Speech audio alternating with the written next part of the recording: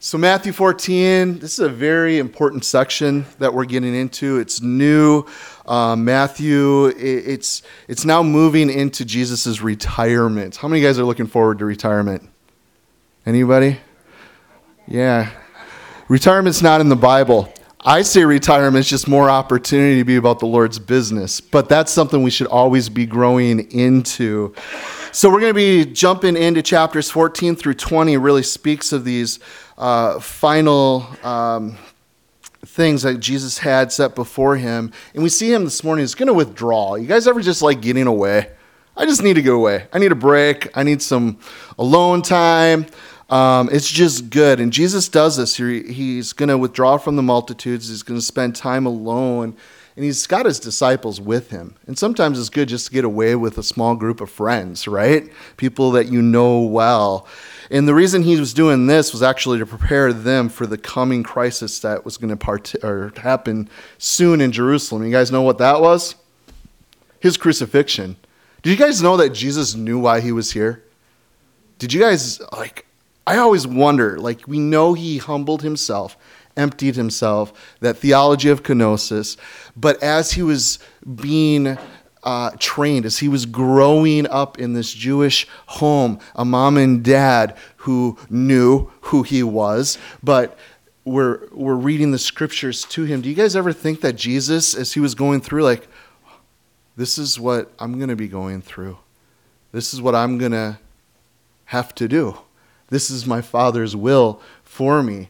You guys ever wonder what Jesus, the type of emotions?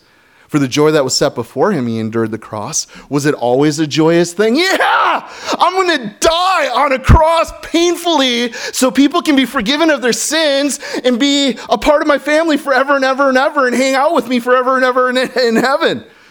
Do you think that was always a joyous thought for him? I remember also reading the scriptures where he wept in the garden. If there's any other way, Father, let this cup depart from me. I could just imagine the wide range of emotions. Okay, he was just like God. He humbled himself, still fully God, but he had emotions just like you and I have emotions. There are hard things that we know we have to go through, and sometimes we know those hard things are a good thing, but we never who looks forward to those painful things? Anyways, we're totally off track. He's just preparing his guys because he knew from early on why he had come, what he was going to do. So remember, even the disciples thought in the terms of an earthly kingdom. That's been their thinking. And Matthew's been laying out for us beautifully the reality that Jesus is the Messiah, that he is the rightful king. So it was necessary that he prepare them for this faith-testing experience. So the two events in this first half chapter that we have set before us this morning really illustrate the characteristics of our present age. A lot of people, why do you study the Bible? Seriously? You have church and all you guys really do is study the Bible? That's the most important thing to you guys? That was so long ago. That was for people so long ago. When's the last time we sat down and studied the scripture where it wasn't relevant to us today? Even this, what we're going through this morning, as I studied, I'm like, this is our present age, okay? We have the king, and the king is rejected. Is that still going on today? Oh, wow. Maybe it is for us today, too. You see, Christ's servants, they will suffer and die for him. There is a reality of persecution. We've had more Christians martyred, dying for their faith in this last century than we have in the previous 19 centuries put together. People today will die for their faith in Christ Jesus. Don't take our religious freedoms for granted, guys. We are so blessed to be in America, to be able to express ourselves, our faith towards God. To be able to gather together just to study the Word. There's so many people that are doing this today, but if they got caught, they may be thrown into prison or killed. That is reality for other brothers and sisters. So there is persecution, and we do get persecuted, even here stateside. It was over. You guys ever eavesdrop on your spouse? What are they up to? What do they listen to? Sonny was listening to Can Ham this last weekend. There must have been a conference, and there was a gal on there talking about Christianophobia. It's the first time I've heard that, but the second she said it, I'm just like, that's our world. because everybody has a phobia. They're scared of something, but the world doesn't get us as Christians. Okay, they don't get Jesus. Everything's so upside down. Jesus doesn't shy away from truth. Truth is truth, But despite sin, we still love people. I'm not a homophobe as a Christian. You guys know that? I've wept with homosexuals. I've embraced and hugged homosexuals at length because I have such a love for them, and I know my God and what God has declared, what he said, and what he is able to do. I was born this way, I can't change. Well, I know a whole bunch of Christians who've come to know Jesus Christ, born again, radically changed. Actually have kids now, loving their wives. What's up with that? I also know Christians who haven't been set free from that same sex attraction. But hey, they know their God. They've been born again. And even though I have this tendency and I want to lean this way, I know it's wrong. I know the author of life. I know what he has said on this subject. I don't know, I'm totally getting sidetracked right now. But this is something that we're facing today in our society. It is out there. And anyways, the reality is the world hates Christians and the Christians love them and they don't know what to do with it. That's the problem. So, I'm so sidetracked. One more point before we get into this. Christ's servants will minister the bread of life to man. That's our job. We get to serve people. We get to minister to them. And that's provision. So there's going to be persecution, but God also gives us provision. Isn't that cool? I love it. So, let's talk about a zombie apocalypse this morning. Really, Pastor? Yeah. The reason is Herod, which we're going to see in a second. But we've heard of the Walking Dead, the Night of the Living Dead, the Dawn of the Dead. Zombie things are very big right now, very popular. But Jesus zombie? Really? Okay? Really. Think about, that's what Herod thought. This is what he was thinking. Look with me at the first two verses in chapter 14. At that time, Herod the Tetrarch heard the report about Jesus, and he said to his servants, "This is John the Baptist. He is risen from the dead, and therefore these powers are at work in him." So a zombie, it's from the Haitian culture, okay? The Creole zombie, okay? Zombinism is really a virus or a disease that infiltrates somebody's body, which kills him or her, and that person is then reanimated as a zombie. So other persons are infected by a bite or the virus itself, which turns that person into a zombie. Thus, this perpetuating cycle takes place. So a zombie then is what? It would be a dead person's body that's reanimated but continuing the process of decay. A zombie is considered undead rather than fully alive. And when I think about that, I think about that passage. I don't know if you guys have ever wondered about Zechariah 14, verse 12. What are you saying, God? Listen, their people will become like walking corpses, their flesh rotting away, their eyes will rot inside their sockets, and their tongues will rot in their mouths. I've heard a lot of different takes from a lot of different brothers, commentaries out there. I don't know. I always read it and I think zombies. I don't know. But a clarification for you and I this morning. We have to say, no, Herod, you're wrong, dude. Jesus was not a zombie. You guys, zombies are not reanimated and are in the process of purification. That's not what's happening. John is present in heaven with the Lord, Herod. That's where he is, Herod. In Jesus, he will eventually be resurrected fully back to life and fully in a functioning body. Okay? So, let's look again at the first 12 verses here in Matthew 14.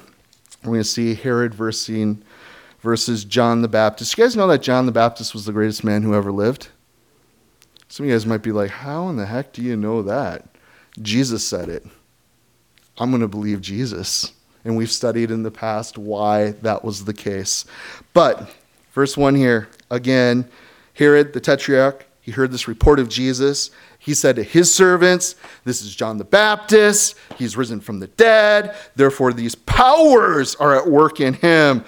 For Herod had laid hold of John and bound him and put him into prison for the sake of Herodias, his brother Philip's wife. Because John had said to him, this is the reason he did it, because John said, "Hey, it's not lawful for you to have her." And although he wanted to put him to death, he feared the multitude because they counted him as a prophet. But when Herod's birthday was celebrated, the daughter of Herodias danced before him and pleased Herod. Therefore, he promised with an oath to give her whatever she might ask. So she said, having been prompted by her mother, said, "Give me John the Baptist's head here on a platter." And the king was sorry. Nevertheless, because of the oaths and because of those who sat with him, he commanded that it to be given to her.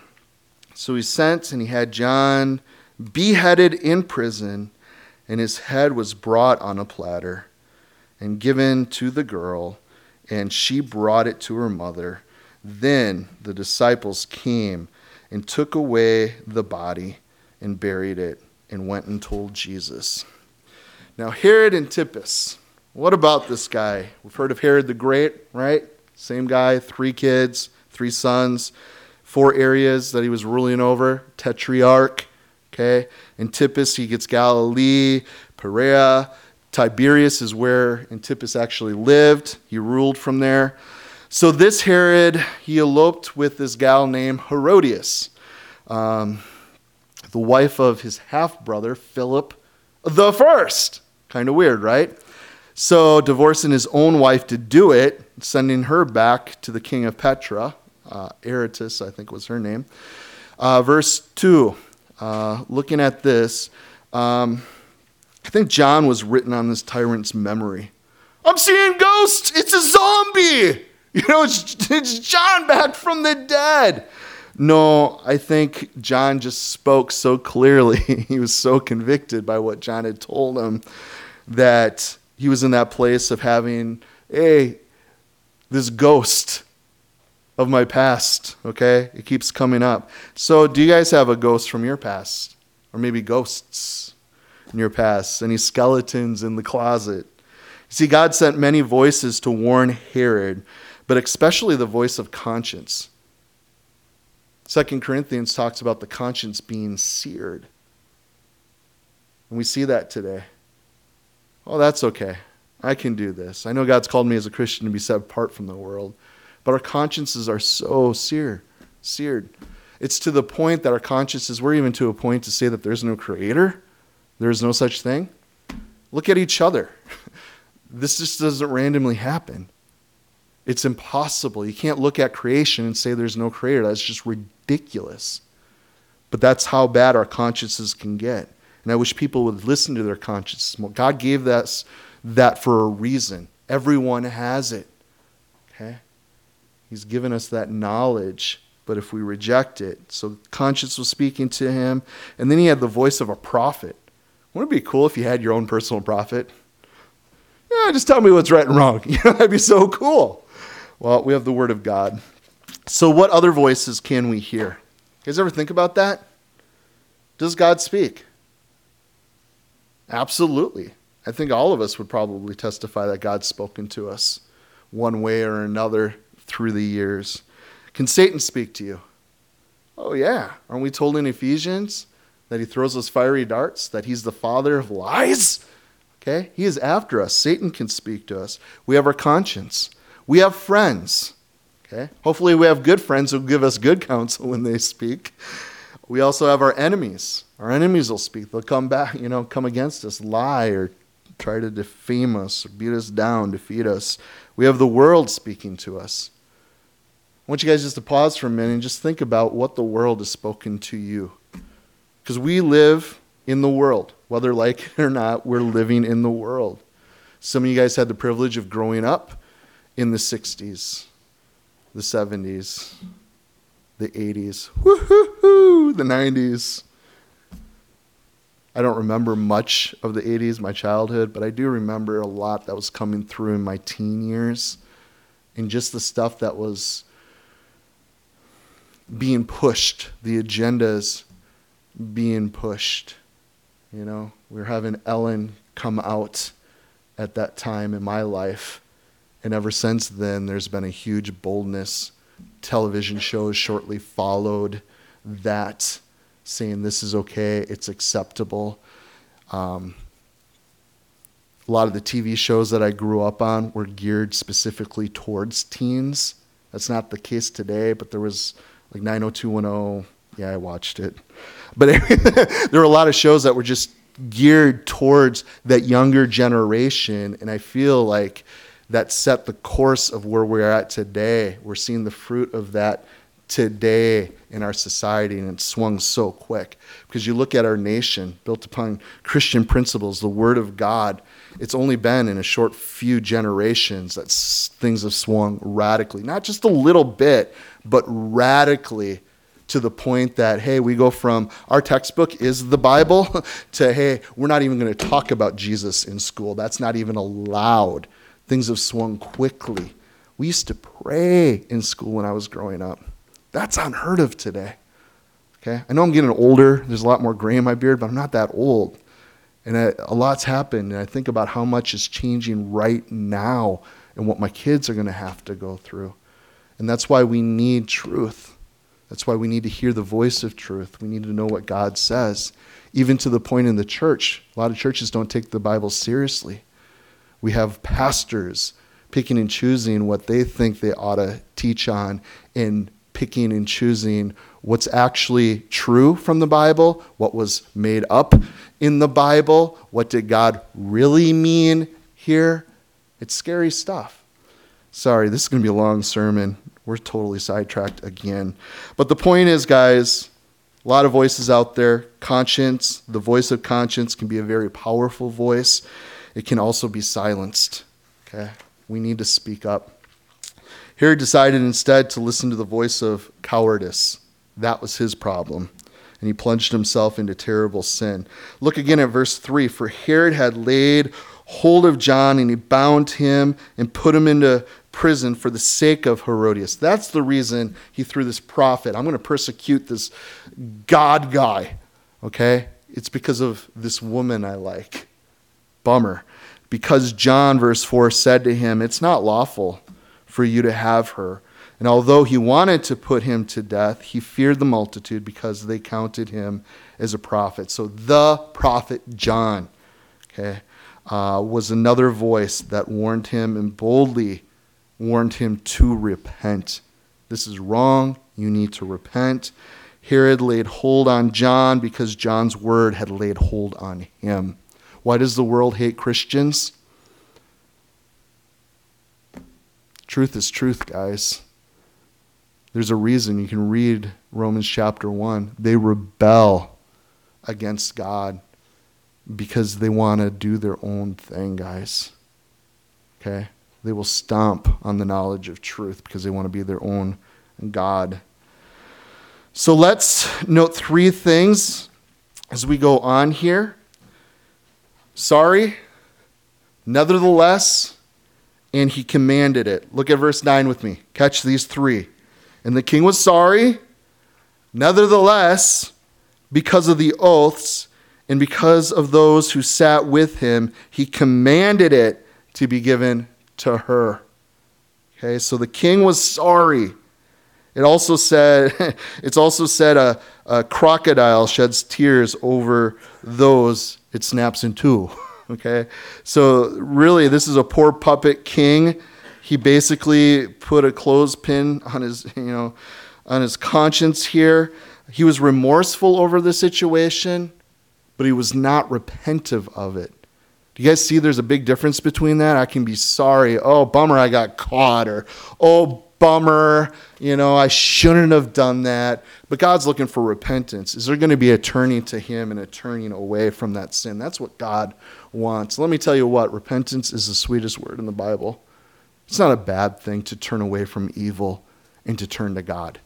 It isn't. So, F.B. Meyer said this. To tamper with conscience is like killing a watchdog while a burglar is breaking in. I like that. So be careful. Nevertheless, I see Herod how easily influenced he was. Influenced by his cunning concubine, his dancing daughter, his careless covenant, his beer-drinking friends. People are so easily influenced. People don't think for themselves.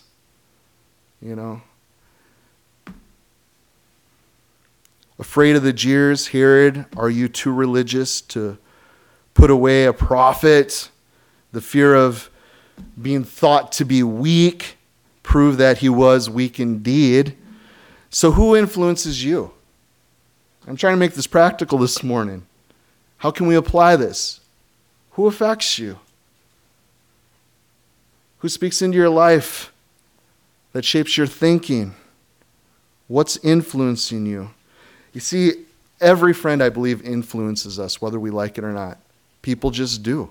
Whether for good or bad, people are going to influence us. So how does each of our friends influence you? Think about that. And then, verse 9, he commanded it. Charles Spurgeon said, with regret, a wolf has, because he must eat the lamb, he gave orders for the murder of John. So really, these wicked oaths, guys, they ought to be repented of instead of acted upon.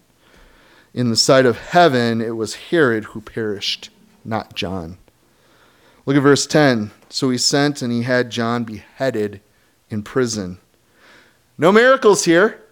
Could Jesus have shown up and here you go, John, putting you back together.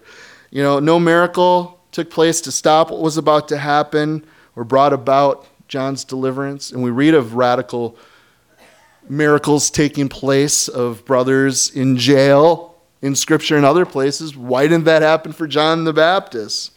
Guys, we never should be shocked when a good Christian dies. It shouldn't shock us. We will be persecuted, and we will have brothers and sisters who are killed for their faith in Christ. That's just going to happen. It shouldn't be surprising to us. So our friend John left his prison for paradise by one sudden strike of the sword, which still happens today. Christians are being persecuted all over the world.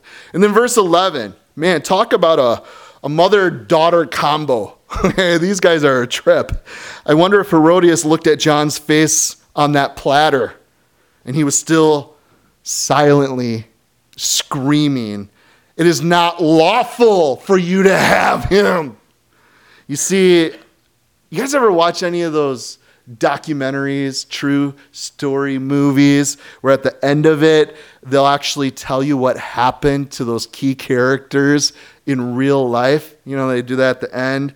Herod's could have been like this. He lost his prestige and power. His armies were defeated by the Arabs, and his appeals to be made as a real king, urged by his wife, were refused by Emperor Caligula. And Herod was banished to Gaul, which is France, and to Spain. And then he died there. Loser. He had such an opportunity. He had the prophet, the forerunner of the Christ, John the Baptist himself. What if Herod would have repented and led his people to Jesus Christ? Wow, would have been awesome. But instead, we read of him and what a bum. Look at verse 12. Notice they buried it, not him. Okay? So the real John could not be buried. Could not be buried. Either can you and I, guys. Reality is this tent may go in the ground one day. That's all it is. You guys understand that? This flesh, that's not who we are. This body is just a vessel for a short time. And then we'll be with the Lord. So Herod soon found out that being dead, yet he spoke. John, he had taught his disciples well. Where did they go at once? To Jesus. Okay. Brothers and sisters, as you disciple others, that's what you're teaching people to do. Go to Jesus. Go to Jesus. He's the key. Go to Jesus. So who put, let me see if I did put that in there. Isn't that a cute kid? I love that kid. So another question, who pushes your swing? You see, in the right hands, you can find peace, right? Even in life's twists, even in the big pushes where all you see is sky, you can trust him, right? Think about that. Do you guys remember? Oh, I'm way ahead of myself. We'll come back to the swing analogy in a second. I want to read some more scriptures because it ties into the swing analogy. Let's look at verse 13. So was that enough with Herod? Right? Okay. Don't follow his example. Follow Jesus. Look at here. We're going to see that he makes us lie down in green pastures. Verse 13, when Jesus heard this, he departed from there by boat to a deserted place by himself. But when the multitudes heard it, they followed him on foot from the cities. And when Jesus went out, he saw a great multitude, and he was moved with compassion for them, and he healed their sick. And when it was evening, his disciples came and said to him, saying, this is a deserted place, and the hour is already late. Send the multitudes away, that they may go into the villages and buy themselves food. But Jesus said to them, they do not need to go away. You give them something to eat. And they said to him, we have here only 5 loaves and 2 fish. And he said, bring them here to me. And then he commanded the multitudes to sit down on the grass, and he took 5 loaves and the 2 fish. And looking up to heaven, he blessed and he broke, and he gave the loaves to the disciples, and the disciples gave to the multitudes. So they all ate, and they were filled. And they took up 12 baskets full of fragments that remained. Now those who had eaten were about 5,000 men, besides the women and the children. So Jesus, we have him now departing, right? Several reasons for withdrawing. The report of John's death, right? The growing, hatred of King Herod here. The disciples, they need rest, right? From their tour. Mark chapter 6, verse 31 references that. And he needs to get alone to teach his disciples. Now, let's go back to the swing analogy real quick. Do you guys remember learning to swing? Yeah. Even some of you older people. I think that's one of the neatest things for children to learn and to do. Learning how to pump, right? Leaning back, throwing your feet out towards the sky, going back and forth. If you're really good, you learn the spin maneuvers as you're swinging, and you learn how to time a jump right off the end, so you're super cool, flying so high. Were swing sets taller when we were little? Okay, because I don't know if they were really taller, that I was really flying that much more than my kids do today, or if I was just little and I just remember it as being super big. I don't know. So the one of the first places, I think to trust somebody is really on the swing as a kid. Am I going to trust you to be good? Can I trust you that I'm going to be safe on this swing? And it all really depends on who's pushing you, right? That's what it really depends on. So if someone is doing it that we trust, we could do anything. We're going to shout, again, don't stop. It's only been 40 minutes. Let's keep going, But if it's someone on the playground, some kid you don't know, or maybe you're that dad who likes to push the limits, you go in a little more scared. Oh man, I don't want to do this. I'm feeling sick to my stomach. Hang on for your life. But that's the beautiful thing when we're in the hands of God. If we know who's actually pushing us, it's just the most peaceful, fun thing. Don't stop, Dad. Let's keep going. Again. Even if he's pushing us big. All we're seeing is sky. We know that God's got us. He's the one pushing us. So this is really what I think Jesus is seeking to do with his disciples in this life lesson. Trust him. Just trust him. So the why is the story is given by Jesus in Mark's account, chapter 6, verse 34. He said they were like sheep not having a shepherd. So shepherdless sheep, okay, folks trying to make it through life on their own. So when you come to the scriptures, are you looking for stories for personal growth, or are you trying to understand the character and the nature of God? What is God trying to communicate to you of himself? The fact is that he can feed a bunch of people, right? We see that. Jesus is greater than his disciples. We know that. So what's the underlining message? Okay, is there one? What is he trying to get at? I want us to turn to John's account. Okay, same story. John chapter 6 together. We'll take a look at just a few of the verses here. The first one we'll look at is found in verse 22 of John 6. Let's catch what he's getting at, what Jesus is trying to communicate here. John 6:22, it says, on the following day, when the people who were standing on the other side of the sea saw there was no boat there, except that one which his disciples had entered, and that Jesus had not entered the boat with his disciples, but his disciples had gone away alone. Jump down to verse 26 then. And then Jesus answered them and said to them, most assuredly I say to you, you seek me not because you saw the signs, but because you ate of the loaves and you were filled. Do not labor for food which perishes, but for food which endures to everlasting life, which the Son of Man will give you, because God the Father has set his seal on him. Jump down a few more verses to 33. The bread of God is he who comes down from heaven and gives life to the world. Then they said to him, Lord, give us this bread always. And Jesus said to them, I am the bread of life. He who comes to me shall never hunger, and he who believes in me shall never thirst.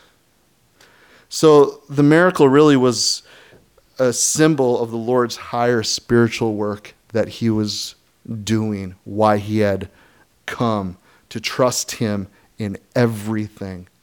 That's what this miracle was about. This is what he is teaching his disciple, and I believe that's what he wants us to get this morning as we study through this. We can trust him with everything. Let's go back to Matthew. We see their rest, okay, in verse 13. Come aside by yourselves to this deserted place and to rest for a while. It's good to do that. It tells us by himself. In other words, not with the crowds, but with a small group. Every weary Christian worker needs to hear those words from Christ. It's important that we get alone from time to time and to hear God's voice, to refresh ourselves physically, mentally. Vance Havner said, if we don't come apart and rest, we'll come apart. That's one of those quotes that's just stuck with me for a long time. We need our downtime, our alone time with Jesus. We need it. So we need times when we smooth out the wrinkles of our soul, get alone with God, refresh our bodies, and then we get ready to serve the Lord again. Okay? Weekend to Remember is coming up. Marriage conference, downtown Appleton. And it just hit me, I wish all you guys would go. Okay? You can go for half price up till next Monday. You can sign up online. But it's an opportunity for couples to get together. And what does God talk about when he talks about marriage? The two shall become what? One. And I think that's something we often forget. Okay? And I do hear quite a bit of that. I just want to do this, and I wish my husband or my wife was on board. I wish we were on the same page. I wish she would come to church with me. I wish we could serve.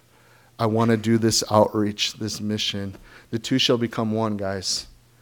Can't always do everything, together all the time, but we have each other. Even when we're apart, you're still one for the glory of God. Marriage is a beautiful thing. I encourage you guys, you need time away, especially when you're young and with kids. There's a season, life is busy, busy, busy. You need time out. You need time to pray with your spouse. You need time to seek the Lord, because you can just get caught up in the routine of life. This is all we do. And that's what I love about a weekend like this. It forces you to look to the Lord together. And why are we here? What can we work on? How can our marriage be better so we can be better together to serve the Lord and honor him? So I encourage you guys to go. It is good to take breaks. Now, I went on the men's retreat. That was my thing for the year. If you're married, no. You guys need time away. So here, a rest was much needed. Any guys feel like you're in a season where a rest would be good? I'm the only one? Okay, I'll take all your rests too then.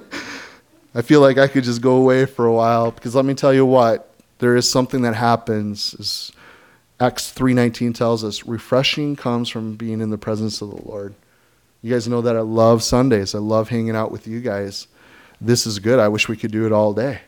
But the reality is we just can't hang out. Okay, I got kids to feed. And let me tell you what, after church is done, they are hungry. There's stuff to do. There's always stuff to do, guys. But that's where we have to prioritize and just say, hey, I'm going to carve out time. I'm going to make this happen. And some of us, it's going to be sacrifice, because there is a lot set before us. You might have to lose sleep. That might mean getting up an hour before everybody else just to have time with Jesus, to be quiet.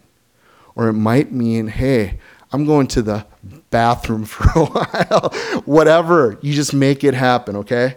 We need that. And sometimes you just have a disconnect with the Lord. You can tell. Can you guys tell when you have a disconnect with the Lord? I can. Does it scare any of you guys? I hate that feeling. I hate praying. I shouldn't say that. I love praying, but I hate praying when it's like the first thing that goes through your mind when you start talking to our dad. You're talking, oh, wow, I haven't prayed in a while. I just went, like this morning, I talked to him on the way to go do this, and now I've had 4 or 5 meetings and got this done and this happening, and I'm talking to you again, and I can't believe it's been a whole, 8 hours or whatever. That's kind of scary, isn't it? So we need to be in that place, and you can feel that disconnect at times. And I think that's when we really need that alone time, because in that is where we're going to find this strength, an extra measure of grace from him. All right, let's move on from there. Look at verse 14. And when they went and they saw the great multitude, he was moved with compassion for them, and he healed the sick. So their rest was interrupted. Okay? Eager to be with Christ, they ran around the northern shoreline there. Instead of resenting their interruption, do you guys see what happened to Jesus? He was gripped here with compassion. He wasn't moved with complaining. This is my time. How dare you? You're right. He and I think we do that of course, Jesus was moved with compassion. He's God. He's perfect, no problem. But a lot of times, we get into that mindset. This is my day off. This is my time. How dare you try to interrupt or ask of me? You see, he wasn't moved with complaining. He didn't buy into that, okay? And for us, sometimes it doesn't take much. It might be just that one phone call or that knock on the door. And the flesh screams, not now, Lord. It's been busy. This is like my little chance to rest. Not now. But he was moved with compassion. So having one's inner being stirred. Compassion plus action here, guys. And it's found 8 times. If you look at this phrase, it's found 8 times in the New Testament, and they all refer to Jesus. Who's our example, guys? Jesus. What would Jesus do, right? We're looking to him, learning of him. We see him here with the needy multitude, moved with compassion. There was twice when he saw the crowds were hungry. He saw the 2 blind men, leper, woman, and Nain, and then he used it in 3 of the parables. So it all comes back to Jesus. So how do you react when your plans go Wrong. Something unexpected. Well, you see Jesus here, he sees this crowd, okay? Not as a mob, but as individuals. Every single person here has a need. Individuals who look like sheep without a shepherd, who needed healing, who needed teachings, who needed food. Again, Mark chapter 6, verse 34 lays that out. So do you know anyone who needs shepherding? Healing? How about food? You see, how can we help them find the good shepherd? I mean, isn't that the big point of life? They need to know the good shepherd. So their challenge really is laid out in verses 15 to 21. And what's really cool about the feeding of the 5,000, this is the only miracle that is found in all four Gospels. I don't know if you guys knew that or not. It's the only miracle that's in each one of the Gospels. Except for the resurrection. That's a miracle. I mean, that wasn't all the miracles that Jesus did. So most public of all the miracles would have been this one. Verse 15, okay, here they remind Jesus that it was a deserted place, you know. There wasn't a Culver's or Christian's second favorite place to eat, Chick-fil-A or Chipotle if you're a Churchill or McDavid's. Not even a Starbucks there. What are we going to do? We're in a deserted place. Send them away, okay? Guys, we never send anyone away who is hungry. Spiritually, emotionally, physically. We don't do that as Christians.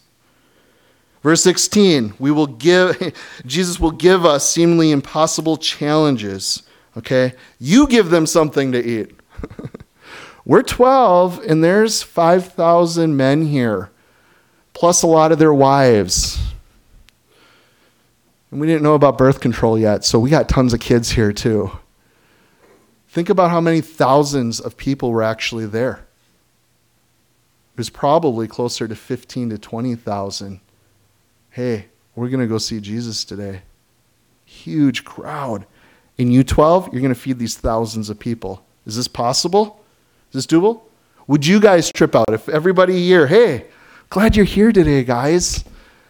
Right after service, there's going to be 10,000 people out in our parking lot ready to eat. What would you guys do? Honestly, I'm going to sneak out the back. Can't do it. You're ridiculous. Well, I think this should be written on every believer, every church, every one of our hearts, guys. We have the bread of life that satisfies. Do you guys know that? We have Jesus Christ. You give them something to eat. Silver and gold have I not. But what I do have, I'm going to give to you. Guys, we have the hope that this world is looking for. 5 loaves, look at verse 17, 2 fish. A meal that might feed 2 people.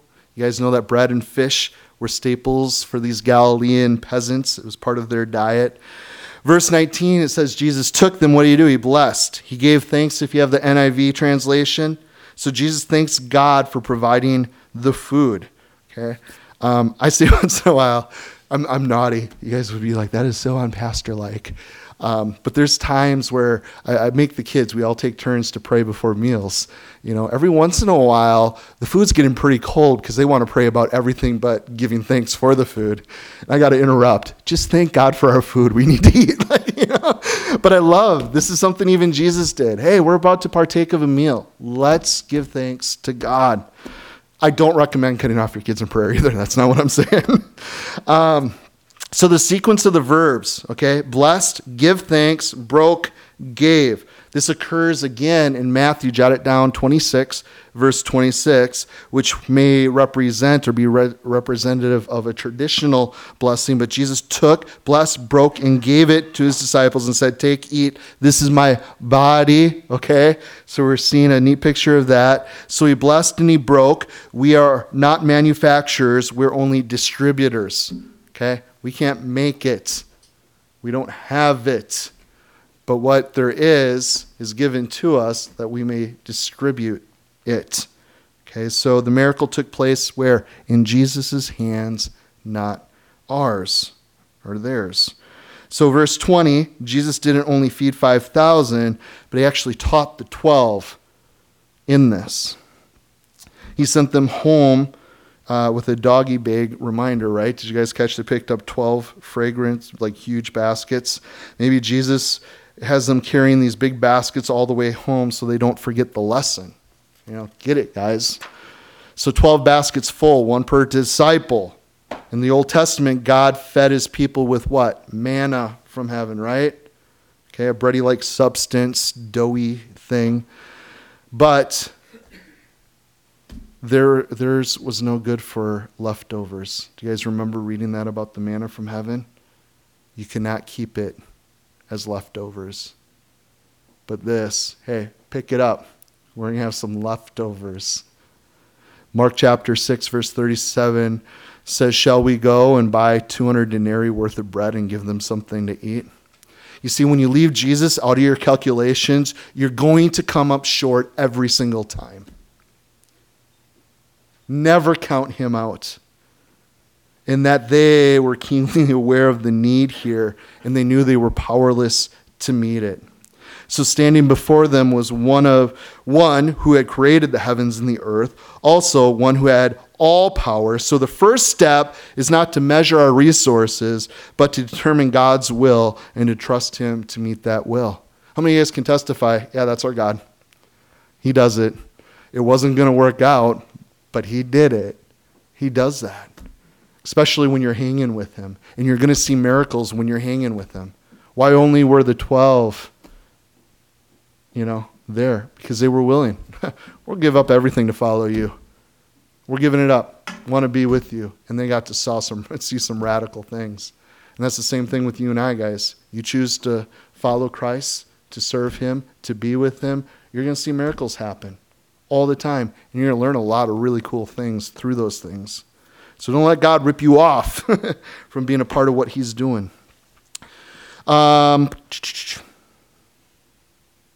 Yeah. Oh, one other thing that popped up in Mark's account, that there was green grass. That just popped off the page when I was reading it.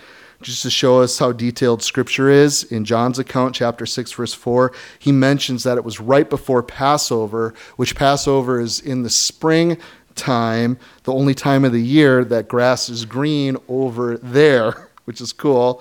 You guys can jot down Psalm 23, verse 2. He makes me to lie down in green pastures. That's our God. How cool is that? So Mark 6:40 also says that he sat him down in ranks. Okay, kind of like a garden bed, refers to an arrangement of rows. Okay, it was organized, well-kept flower beds. I love people that do it well. It's just like, hey, that looks awesome. Okay, so this is often customary for students and the rabbis to sit in rows, which were compared to rows of vines in the vineyard to well-ordered gardens. So they must have looked literally like flower beds there, all these thousands of people in this deserted place. So let's also remember, instead of telling Jesus what to do, verse 15, let him bring you back into a place of service as waiters. Those who wait on the Lord shall renew their strength. It's not, I just check out. No, we're serving. And as we serve, God will renew our strength. So Jesus gave them something impossible or preposterous to do in their own strength. So when Jesus gives us a command, he'll actually enable us to do it. Okay? You guys may be hearing God asking you to do something, and you've gone to that place, I can't do that. That's impossible. How would that work? You just put God Almighty into a box. That's what you've done. God's asking you to do it, he's going to give you whatever's needed to do it. He enables us. So Jesus gave them something impossible in and of themselves, but he's going to give them what's needed. You see, we might face up, to the fact that we're inadequate in things and learn that Jesus is able to cope with any crisis, anything we go through. Okay, we also learn, again, total dependence upon the Lord when he asks us to do something that we can't do. we see that he is faithful, that we can trust him. John 6 makes it very clear that this miracle of the feeding of the 5,000 was a sermon in action. Christ, through his word, the bread of life on whom we feed. I think it's a privilege. It's also a big responsibility, brother and sister, that as servants to give his bread to this hungry multitude. The servants receive that bread personally from Christ. He's going to provide and then pass it on to others. So as we wrap this up, just a couple lessons I think we can take from this miracle. Christ can take a little to make much. Amen? We talked last week about the uniqueness of small churches. Okay? I think God's doing a lot through our little fellowship. A lot of things. Good things. My head keeps going to the pantry. A miracle. Talk about the millions of meals that have been provided through the food pantry. Can't afford that. Can't do that. Well, it's God's thing. You just step out and do. As we study scriptures, okay, what did God do through just Moses' stick? What did God do through David's rock, Elijah's mantle, cloak, the widow's jar, little jar of oil, Samson's donkey, jawbone in his hand, just a jawbone. Okay, this boy's lunch today. So your monthly missionary support check, well, I'm poor. All I can give is $20. That's all I can do. Maybe it's your individual tithe. I only make 30 grand. That's not a whole lot. How is that going to help out? That won't go far. Well, maybe it's your prep time, that God is teaching you. Hey, you just give what you got. Take what you have and watch me do. Your minds will be blown. So really our means, his power, awesome. So whatever he blesses, he breaks. Are we willing to be broken? Are we willing to be broken? People today are in really a desert place of sin. I see so many people that are confused, lost, hurting. Sin sucks, guys. Going through chemo again. Why me, Lord? I think we all have had those questions. Why do I live in this fallen world? Why do I have to struggle with this? Why is my loved one having to go through that? Why did they just die? Too young. Talked with a technician. I give plasma, and it's a great opportunity to talk to technicians when you're there. She had a niece that died that was 19 years old years ago in a car accident. We were talking about the what ifs of if she lived, the person she would have become, things she would have done, did. And the question is out there, why? Why would that happen? Why would somebody be taken so young? We ended up having a great conversation about eternity, the things that really do matter, how quick this life goes. No one knows the day or the hour in which we're going to leave. We also could be in an accident at any time. But the point, the overall big picture, it's about God. We're given one life. And what we do with Jesus, that's the only thing that matters in this life, guys. You see, Christ can overcome every difficulty and feed the multitudes.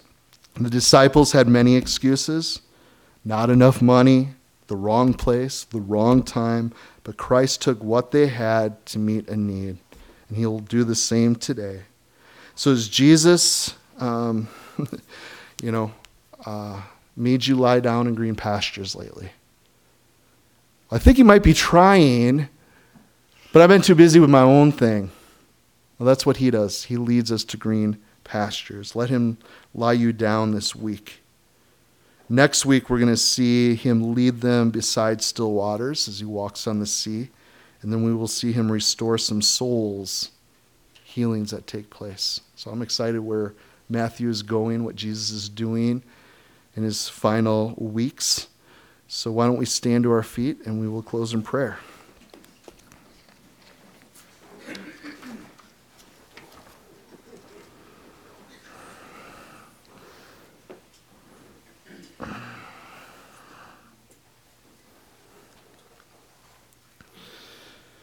Yeah, Father, we thank you for your word this morning.